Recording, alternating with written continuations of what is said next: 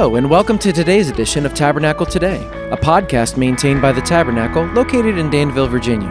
The following lesson is by Dr. Danny Campbell, Senior Pastor at the Tabernacle, and was recorded during our Wednesday evening Bible study.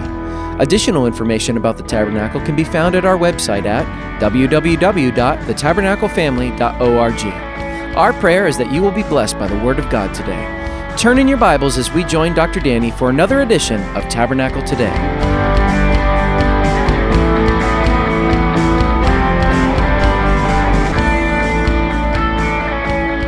Well, go ahead, folks, and turn in your Bibles to 1 Peter chapter 3. 1 Peter chapter 3.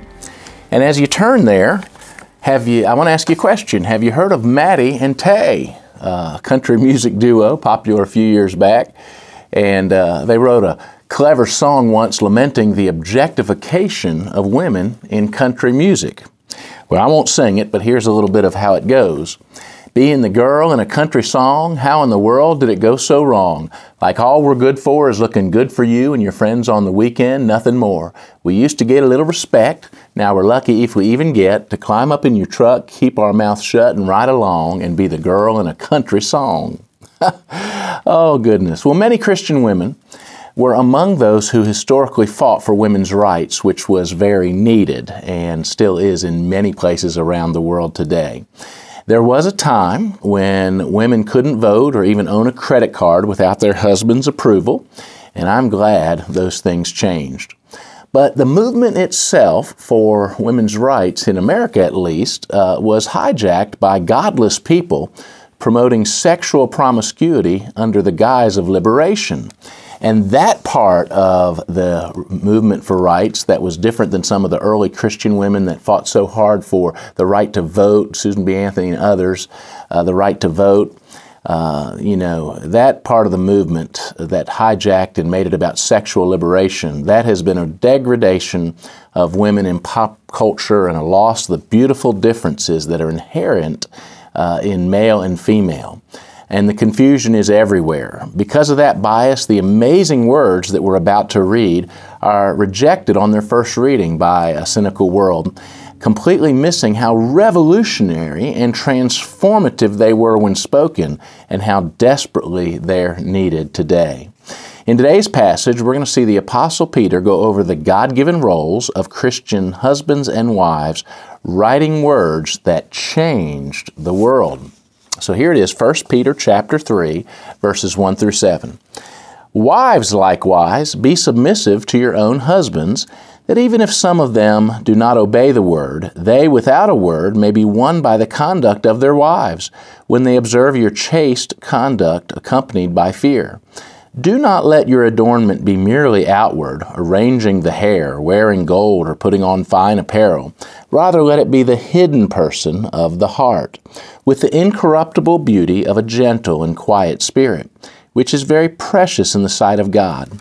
For in this manner, in former times, the holy women who trusted in God also adorned themselves, being submissive to their own husbands, as Sarah obeyed Abraham, calling him Lord, whose daughters you are if you do good and are not afraid with any terror.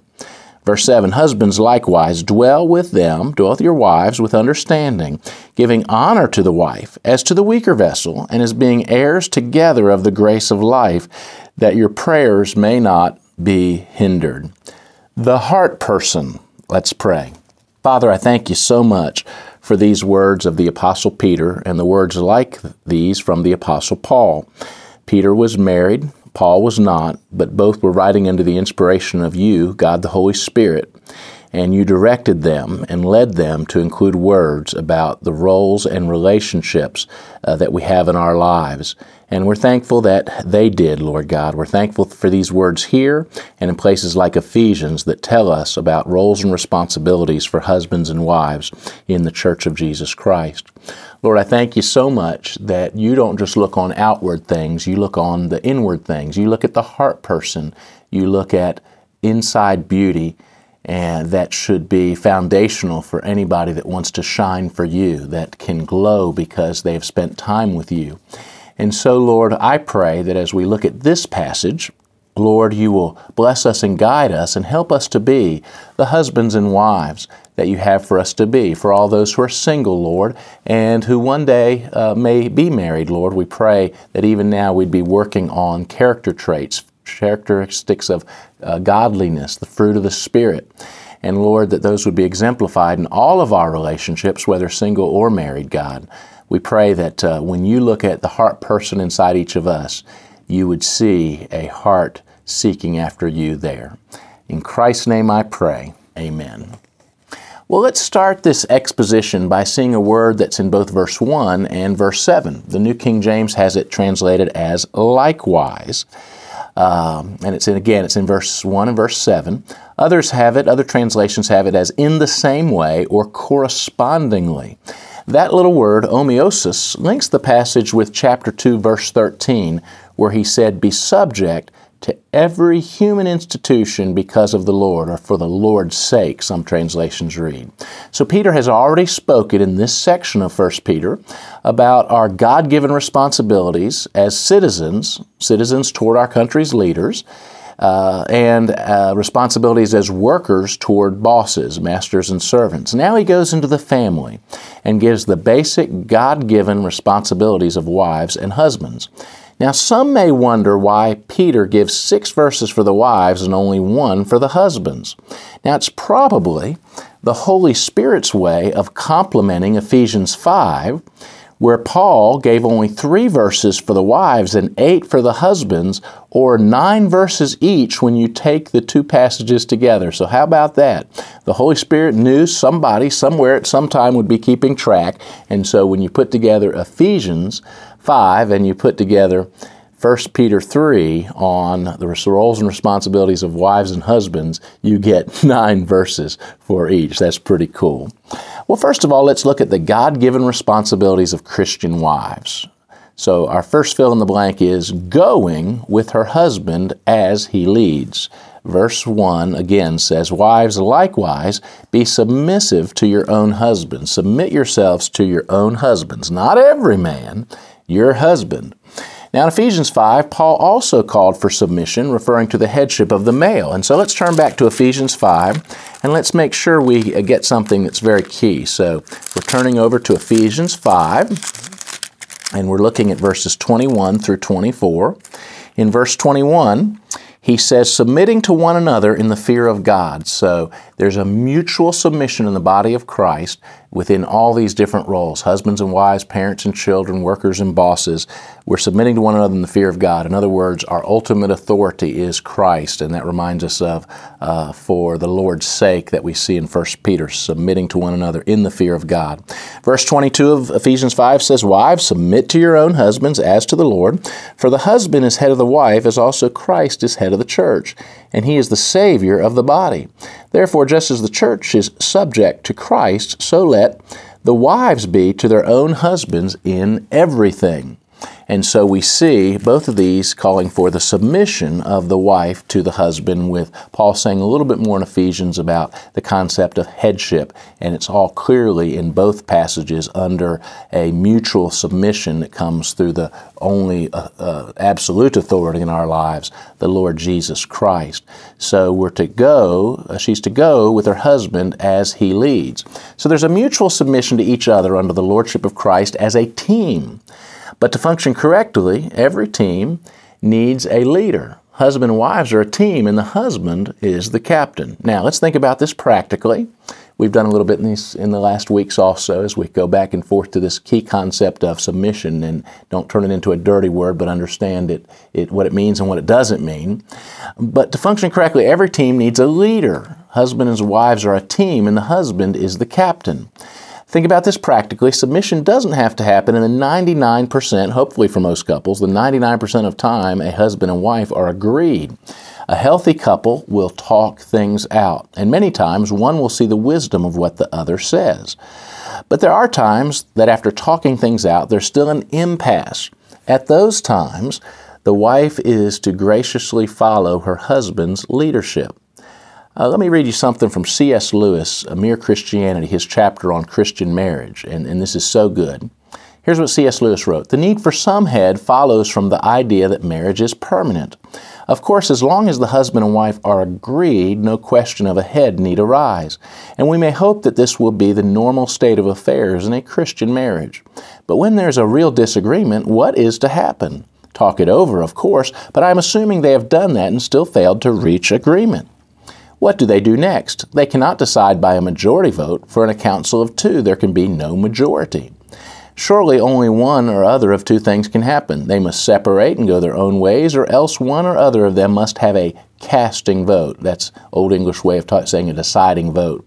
If marriage is permanent, one or other party must, in the last resort, have the power of deciding the family policy. You cannot have a permanent association without a constitution. Again, C.S. Lewis from his chapter on Christian marriage in Mere Christianity. And you know, that has meant so much to me over the years, this teaching. And let me tell you what that has looked like practically for Elizabeth and I in our years of marriage. We have always tried to talk about decisions that needed to be made, and most of the time we've been in agreement. But there have been those times, let's say about 10 of them, when I thought we should do one thing and Elizabeth thought we should do another. And so in those times, Elizabeth has graciously followed my leadership. She has said, well, Danny, you're the head of our home, and so we're at an impasse here. Let's do what you think we should do. And in those situations, we have. Now, let me be honest with you. About half those times, we should have done what Elizabeth said, and about half the times, I was on to the right track.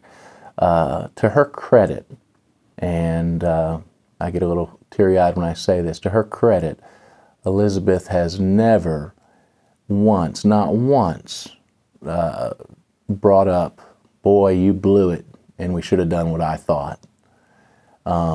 She understood the situation. The decision needed to be made. I thought one thing, she thought another. We did what I thought we should do.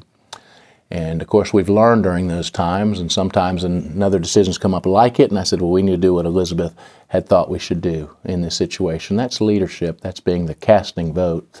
It puts a lot of pressure on the husband's shoulders. Puts a lot of pressure on the wife's shoulders. It's hard. And yet this is part of a teamwork. The same way when I was a soccer team and the captain, you know, there were some on-field decisions I made. Of course, the coach is the leader of the team. He's on the sideline. God is our leader. He's in heaven. But there's some on-the-field decisions sometimes to be made. And it looks very bad on a team when people are arguing with their captain. He is the one who's to decide things when players are deciding who to take the free kick and stuff like that. And he does what the coach told him to do and led him to do, and he goes out there and makes those decisions. Well, for the sake of an order in any institution, there must be headship. In marriage, that headship has been given to the husband. God made it clear, gave us the ground rules. And this is Vernon McGee saying this, for the sake of order in any situation, there must be headship. In marriage, that headship has been given to the husband. The better word, because it means more, is respond. Respond to this man. The Christian wife is to respond to her husband's leadership. She's to go with her husband's leadership. Well, she's to go, and the second thing is from the end of verse 1 all through verse 4 is she is growing and glowing in her relationship with Christ. And so it says that even if some do not obey the word, your husbands, that is, wives, they without a word may be won by the conduct of their wives, when they observe your chaste conduct accompanied by fear. So he says to wives, don't let your adornment be outward, merely outward, arranging the hair, wearing gold, or putting on fine apparel. Rather, let it be the hidden person of the heart with the incorruptible beauty of a gentle and quiet spirit, which is very precious in the sight of God. So, not only does she go with her husband's leadership, she is growing in her relationship with Christ, and because of that, she's glowing in her relationship with Christ. So just as many slaves in the Roman Empire had become believers, many women had become Christians also. And perhaps some of these believing women were wondering if they could stay with their non-Christian husbands now. Peter says, hey, don't leave them. Don't preach to them, but live out your faith before them. Give them the life-giving encouragement they don't get anywhere else. You know, back in Ephesians, he says, wives, husbands, love your wives as Christ loved the church. And he says, wives, see to that you obey your husbands, that you respect your husbands. The word is respect. And I like to think of that word respect as respond, encourage. And when a wife encourages her husband after work, at any time as he leads the home, it is like oxygen to his souls. And when he cherishes her and nourishes her and loves her the way Christ loved the church. It's like oxygen to her. Now these husbands, they don't know what to do. Christianity was new and lots of people were speaking against it. Maybe their other non-Christian friends were critical of the Christians. These husbands needed to see the faith lived out in their wives. So the wife's become a Christian, the husband hasn't. And they've got friends saying, your wife's a Christian, let's turn her in and get her killed, in these waves of persecution. And so Peter calls for her to live out her faith in such a way that she's drawing her husband toward the faith, not pushing him away from it. Christian wives, before you witness with your lips to your husband, witness with your lives. Let them see your purity. Let them see what it looks like when a woman fears God. And I think about in the early church how they would remark about how remarkable your Christian women were. They even pagan men and women were looking and saying, boy, those Christian women, they have something to live for. They practice good deeds. They're meeting needs. They're just lovers of God and lovers of people. They're the best citizens we've got. Of course, we must remember that God comes first for this woman, so submission will not mean joining her husband in a sin or in disobeying God's word or taking physical abuse. When the civil authorities told the apostles to stop preaching the Bible, they said, we must obey God rather than men. In Ephesians, when Paul says for children to obey their parents, he says, in the Lord. And that is true for the wife here as well. That it's not an absolute obedience. If the husband tells her to do something that would violate her faith in Christ, she does not do it. He may want her to join him in some kind of sexual sin, and she will say, no, I cannot do that. I love you, and I will help you in any way, husband, but I cannot commit what is clearly sexual sin with you or for you or whatever, all the crazy, weird ways people commit sexual sin, because I love Christ and I'm under His authority, and I can't do that. I can't dishonor Him. So please don't ask me. Don't put me in that position. And citizens say the same thing to their pagan rulers. Let us be the best citizens, let us serve, but don't ask us to violate our conscience. Don't make us give people abortions. Don't make us steal. Don't make us lie. Don't make us commit sins of the flesh. Verses 3 and 4 are so relevant to us today. Do not let your adornment be outward, and we supply the word merely there. That's the force of the text. Don't let your adornment be merely outward, arranging the hair and all the expense that's put into that, wearing gold, putting on fine apparel. Some of that's okay, but in moderation as in all things. Rather, let your adornment be the hidden person of the heart person, with the incorruptible beauty of a gentle and quiet spirit, which is very precious in the sight of God. And one of the highest compliments a female or a male can be paid is that they're beautiful on the inside, not just beautiful on the out. Peter prioritizes inner beauty over outward beauty. Again, it's not wrong to paint the barn a little bit, but you need to give most thought to the quality of what's inside the barn. So much time and expense is spent on what we look like outwardly. So much emphasis is given to elaborate hairstyles, expensive jewelry, and fancy clothes. Maybe I shouldn't be saying this the week of Valentine's Day, should I? But Peter may have been referring to something specifically done in those days. Listen to what the Archaeological Study Bible reports. Women in Peter's day would often braid their hair, interweaving it into golden spangles and threads that glittered and tinkled with every movement of the head. One ancient writer, Xenophon of Ephesus, described women with hair braided in such a way in a procession for the goddess Artemis as erotically attractive. This was not to be the way of Christian women. A good word. Well, where should the emphasis be for the Christian wife? On developing the heart person. That's the way the Greek reads, the heart person. The outward stuff says, look at me, but outward beauty fades. The inward beauty says, look at God, and grows more appealing as time passes.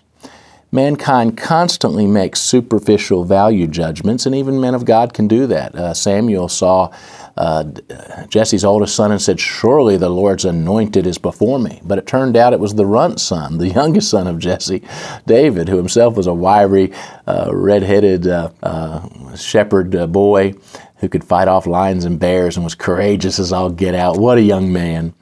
But God said to Samuel, man looks at the outward appearance, but the Lord looks at the heart. Peter speaks of this as having a gentle and quiet spirit. Gentle is actually the word meek. Meek means strength, under control. Many of the things the Proverbs 31 woman exemplifies are this strength under control. Proverbs 31 is kind of neat because it's got the Proverbs 31 man in the first 10 verses, and then after that, 11 through I think it's verse 31, has the Proverbs 31 woman, and she's a remarkable woman. Now, it doesn't say just quiet, but quiet spirit. There are both men and women who are obnoxiously loud and dominate a room. A quiet spirit person doesn't need to be putting the spotlight on herself or himself in a forced way like so many do. She knows if she's comfortable in her own skin, the spotlight will naturally and gracefully find her, and it's going to embarrass her when it does. It's going to be awkward when it does because she wants the spotlight to be on Jesus. She often exemplifies, a godly woman often exemplifies the little acronym JOY. Jesus first, others second, yourself third. JOY. She wants to put the spotlight on God, is comfortable highlighting the accomplishments of others, but she has a quiet spirit. Verse 4 ends by saying these things are very valuable in God's eyes. Ladies, God is watching, and we're back to Colossians 3:23. Remember what it says? Whatever you do, do it enthusiastically, as something done for the Lord and not for men, knowing you will receive the reward of an inheritance from the Lord. You serve the Lord Christ. And I love that because that means as we go through our day-to-day duties, even life for a wife with a potentially difficult man, life for a servant with a particularly hard boss, a worker for boss, children with parents, and vice versa, parents for children, husbands with wives, bosses with workers. We're really doing what we do as an act of worship to the Lord, and we're told of many different things that will be rewarded by God one day for believers. And here he says he will reward, you'll get an inheritance from the Lord when you do your work enthusiastically for the Lord and not just for men. If we do it for men, it can become drudgerous and hard to keep on keeping on. But when we do what we do for the Lord, it adds a sparkle to our eyes and a sense of purpose to our steps. Fulfilling your marriage vows is an act of worship, even when your husband doesn't believe, even when your husband doesn't appreciate, even when your husband is inconsiderate. You can worship the Lord by fulfilling your part of the marriage vows, even when they're really taking you for granted. We'll talk about husbands in a moment here, but marriage gives us lots of hard opportunities to practice the endurance aspects of our faith. Even in the best marriages, there's plenty to overcome because two sinners are living under the same roof. And, we every day have to deny self and die to self, take up our cross and follow Jesus. And sometimes that's hard being out there in the world. We come home and then we let the ones closest to us, the ones we say we love the most, we let them have it, and that's very unfortunate. Remember, these things are in relationship to the Christian marriage. They should not be used to put down a Christian woman's personality. Let's look again at verses 5 and 6. For in this manner, in former times, the holy women who trusted in God also adorned themselves, being submissive to their own husbands, as Sarah obeyed Abraham, calling him Lord, whose daughters you are if you do good and are not afraid with any terror. Now, I like those verses, and it reminds me, when it talks about Sarah, that Sarah wasn't the quietest person in the record of Genesis. Sarah is often loud and confrontational with Abraham. The Bible shows us lots of different kinds of women, commending women with very different personalities, some louder than others, many successful business women. I think of Phoebe, that the Bible commends. She was a businesswoman selling purple dyed items in Philippi. She was actually from Thyatira and had come to Philippi and was selling her wares, and she saw that there was no place to prayer, and so she gathered some other women and had them down by the river having a place of prayer. Paul spoke to those women when he came into Philippi. It was he couldn't find a synagogue. It took 10 males, heads of households, to have a synagogue, so there obviously wasn't that there. Phoebe had taken the leadership to have a Bible study in the absence of that, a place of prayer. Paul spoke to the women, and Phoebe was saved and no doubt used her business, money made at business, to help advance the gospel. I think of Priscilla and Aquila, that we're told that Paul was companions with and fellow tent makers.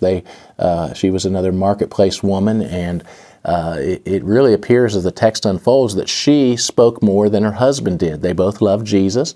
They opened their home for church activity. Together they instructed the great silver-tongued Apollos, the great orator, in the rest of the story. His theology was a little weak, and they, instead of huffing and puffing, invited him to dinner and gave him the rest of the story, and he was a better man because of it, a better preacher because of it. We've already mentioned the Proverbs 31 woman. She was clearly a woman working outside the home. She was working in and outside the home, and good for her. We think of Ruth, who was very different, a young widow who was supporting her mother-in-law and went back to work, so to speak, out to the fields to bring food into the home, and met and married her husband, second husband, that way. We think of Mary and Martha. Mary, who wanted to go to Bible studies more than she wanted to get the home ready. And Jesus said he loved both those ladies, and Martha was so frazzled with the details of the house that she criticized her sister, Mary. And Jesus loved them both. And he said, Martha, when it's time to hear from Jesus, put everything else away, quiet your heart, and hear from Jesus. And so don't criticize Mary for doing that. And for who knows, perhaps later said, Mary, Martha cooked us that great meal. You do the dishes now. I don't know. I think of the Old Testament Jael and Deborah. Jael was the one. What a woman that was, man. She drove a spike through a pagan's head rather than let him do harm to God's people. Deborah was the leader no man would be at the time, and so she was the leader of the country at that time. And then there's Sarah. And it makes us smile because we know that Abraham and Sarah were both very human and made mistakes as they followed God. But when God told Abraham to leave his land and go to the place that God had for his family, Sarah submitted and went with him. So even though she was a woman who spoke her mind, when the leadership needed to be submitted to, she did it. And that is why she's commended here by Peter. She goad, she growed, and she glowed. She was the mother of Israel. If Abraham was the father, she was the mother, and God took care of any anxiety she had. Didymus the blind, back in the 300s, he lived in Alexandria, he said, "For just as a man who does the works of Abraham and has his faith becomes his child, so also believing women who do good have Sarah as their mother." Well, I like that. Well, okay. We've talked about the women. Verse 7, the God-given responsibilities of Christian husbands. Verse 7 simply says, "Husbands, likewise, dwell with them with understanding, giving honor to the wife as to the weaker vessel, and as being heirs together of the grace of life, that your prayers may not be hindered." The God-given responsibilities of Christian husbands. So we are reminded of the words of Ephesians 5:21, submitting to one another in the fear of Christ. Here's what John MacArthur said: "Submission is the responsibility of the Christian husband as well." From Ephesians 5:21, "Though not submitting to his wife as the leader, a believing husband must submit to the loving duty of being sensitive to the needs, fears, and feelings of his wife." That's good. 1 Peter 3:7 is Peter's version of Ephesians 5:25, and that verse that all men should have memorized is, "Husbands, love your wives, just as also Christ loved the church and gave himself for her." Man, that is worth a lifetime of meditation as Christian husbands unselfishly serve their wives and families in Christ's likeness. Think about Christ for a moment. In Christ, there's a perfect blending of strength and tenderness. And husbands are to love their wives as Christ loved the church. And so, what are the God-given responsibilities of a Christian husband, according to Peter, who himself was married? The first one is to protect your wife. Don't abuse her. Protect your wife. Don't abuse her. The first part of verse 7 says, husbands are to live with their wives with understanding of their weaker nature. The word nature there is vessel, weaker vessels, weaker nature. And in the New Testament, it's another word for body. It only means one thing here. Most husbands are physically stronger than their wives. Peter is referring to the physical reality here that most men are physically stronger than their wives. Of course, there are notable exceptions, maybe some in this room even, or among those listening. But think about it. The average man in America weighs 191 pounds. The average woman weighs 164. The average Brazilian man weighs 160 pounds. The average woman there weighs 138. So even the law of averages in each country reinforces this idea. And any turkey anywhere that would say that means that men should think of themselves as stronger as a person than, and their wives as weaker in intellect, in how valuable they are, etc. That's just all garbage, because that's not what Peter says. In fact, all historically, cultures have treated women as inferior to men, and yet Peter here, these are among the first ones ever to say this, are calling for husbands to actually be considerate of their wives rather than turkeys toward their wives, to view them as these great words that are here, joint heirs of the grace of life, heirs together the grace of life, giving honor to the wife. Hilary of Arles in the 400s said, men must accept that they are stronger than their wives and therefore have a duty to protect them. So these words prohibit any abuse of the wife by the husband. And unfortunately, spousal abuse has been common throughout history and is even okay today in religions like Islam. And I think about the turkey words of first century Pharisees, thank you, God, that I'm not a Gentile, a dog, or a woman. I think about some of our movies in America, like John Wayne being McClintock and showing a husband throwing his wife around. But 2,000 years ago, the Apostle Peter spoke against spousal abuse. And this may be the first time anyone ever spoke out against it. And those words are the very words of God. They still speak out today. And if you've ever abused your wife, let me say shame on you, and you need to repent. You need to treat her with dignity and respect rather than not protecting her. G.J. Polkinghorne said, the gospel has proved the greatest force for the liberation of women that history has known, as may be verified by comparing their lot in countries influenced and uninfluenced by Christianity. Oh, that's good. Think about where all the gained countries where women have gained have a history of the Christian religion. Galatians 3:28 that he references there, of course, says, in Christ Jesus there's neither male nor female, slave nor Greek. We're one in Christ Jesus. So we have infinite value, everybody, because we're created in the image and likeness of God, male and female, are created in the image and likeness of God. We've got infinite value because of that, and also because Jesus died for our sins, the sins of boys and girls and men and women. Well, the second responsibility that a husband has with his Christian wife is to grow together in Christ as equals. The second part of verse 7 says, showing them honor as co-heirs of the grace of life, being heirs together of the grace of life, that your prayers may not be hindered. And so when a husband is considerate toward his wife, when he is honoring toward his wife, when he considers her a co-heir of the grace of life, she'll pray better for him than a woman who has to pray, Lord, help my husband understand what a turkey he is. Is that what some of that means? I think it is. Your prayers are going to be hindered if you're always upset in the home and not working together as a team to be a lighthouse for your community and a giver of truth and life to the world. J. Vernon McGee wrote this, the marriage relationship is not to be one of a man insisting on treating his wife like a little child who has to jump every time he says so. She is there to help him. She's there to be part of him. She's there to love him, and he is there to love and protect her. That is the ideal relationship in marriage. Inside every woman is a little girl who wants to be protected, valued, and loved. Inside every man is someone who wants to be encouraged, helped, and physically loved. And that will mean your prayers won't be hindered. Severus of Antioch, around year 500, somewhere in there, said these words. He also shows them that there is another reason to be patient, which is so that their prayers will not be hindered. For nothing hinders the work of God like trouble in the home. But the pure and united marriage of a man and woman speeds on towards the gates of heaven. Ooh, isn't that a wonderful quote? That is so wonderful. Well, before I close, I want to ask you 7 marriage inventory questions based on 1 Peter chapter 3, verses 1 through 7. These are from the great late great Warren Wiersbe. Even though he's dead, he yet speaks. First question, are we partners or competitors? Let's be partners.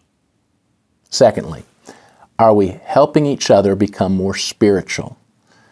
I believe not only do we become one flesh, we should both be better individuals if our marriages are being done right.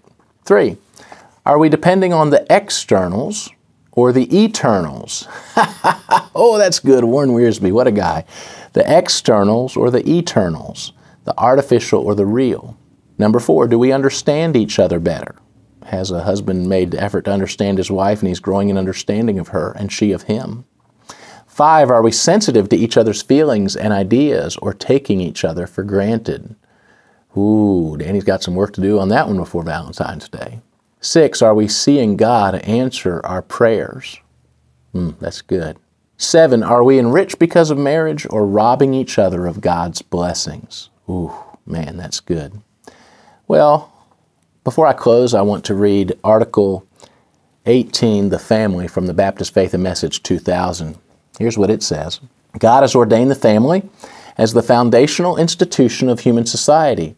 It is composed of persons related to one another by marriage, blood, or adoption. Marriage is the uniting of one man and one woman in covenant commitment for a lifetime. It's God's unique gift to reveal the union between Christ and His church and to provide for the man and the woman in marriage the framework for intimate companionship, the channel of sexual expression according to biblical standards, and the means for procreation of the human race. The husband and wife are of equal worth before God, since both are created in God's image. The marriage relationship models the way God relates to His people. A husband is to love his wife as Christ loved the church. He has the God-given responsibility to provide for, to protect, and to lead his family. A wife is to submit herself graciously to the servant leadership of her husband, even as the church willingly submits to the headship of Christ. She, being in the image of God, as is her husband, and thus equal to him, has the God-given responsibility to respect her husband and to serve as his helper in managing the household and nurturing the next generation. Children from the moment of conception are a blessing and heritage from the Lord. Parents are to demonstrate to their children God's pattern for marriage. Parents are to teach their children spiritual and moral values and to lead them through consistent lifestyle example and loving discipline to make choices based on biblical truth. Children are to honor and obey their parents. 1 Peter chapter 3, verses 1 through 7. Great passage to go along with Ephesians 5, verses 21 to 33. Emphasizing things that are true for Christians, male and female both, the heart person. Let's pray. Thank you for joining us for today's edition of Tabernacle Today. To learn more about the Tabernacle, please visit our website at www.thetabernaclefamily.org. There you may access additional Tabernacle Today podcasts as well as other resources. If you don't have a church home or happen to be visiting the area, we'd love to welcome you to one of our weekly services. Thanks for listening, and we look forward to seeing you back for another edition of Tabernacle Today.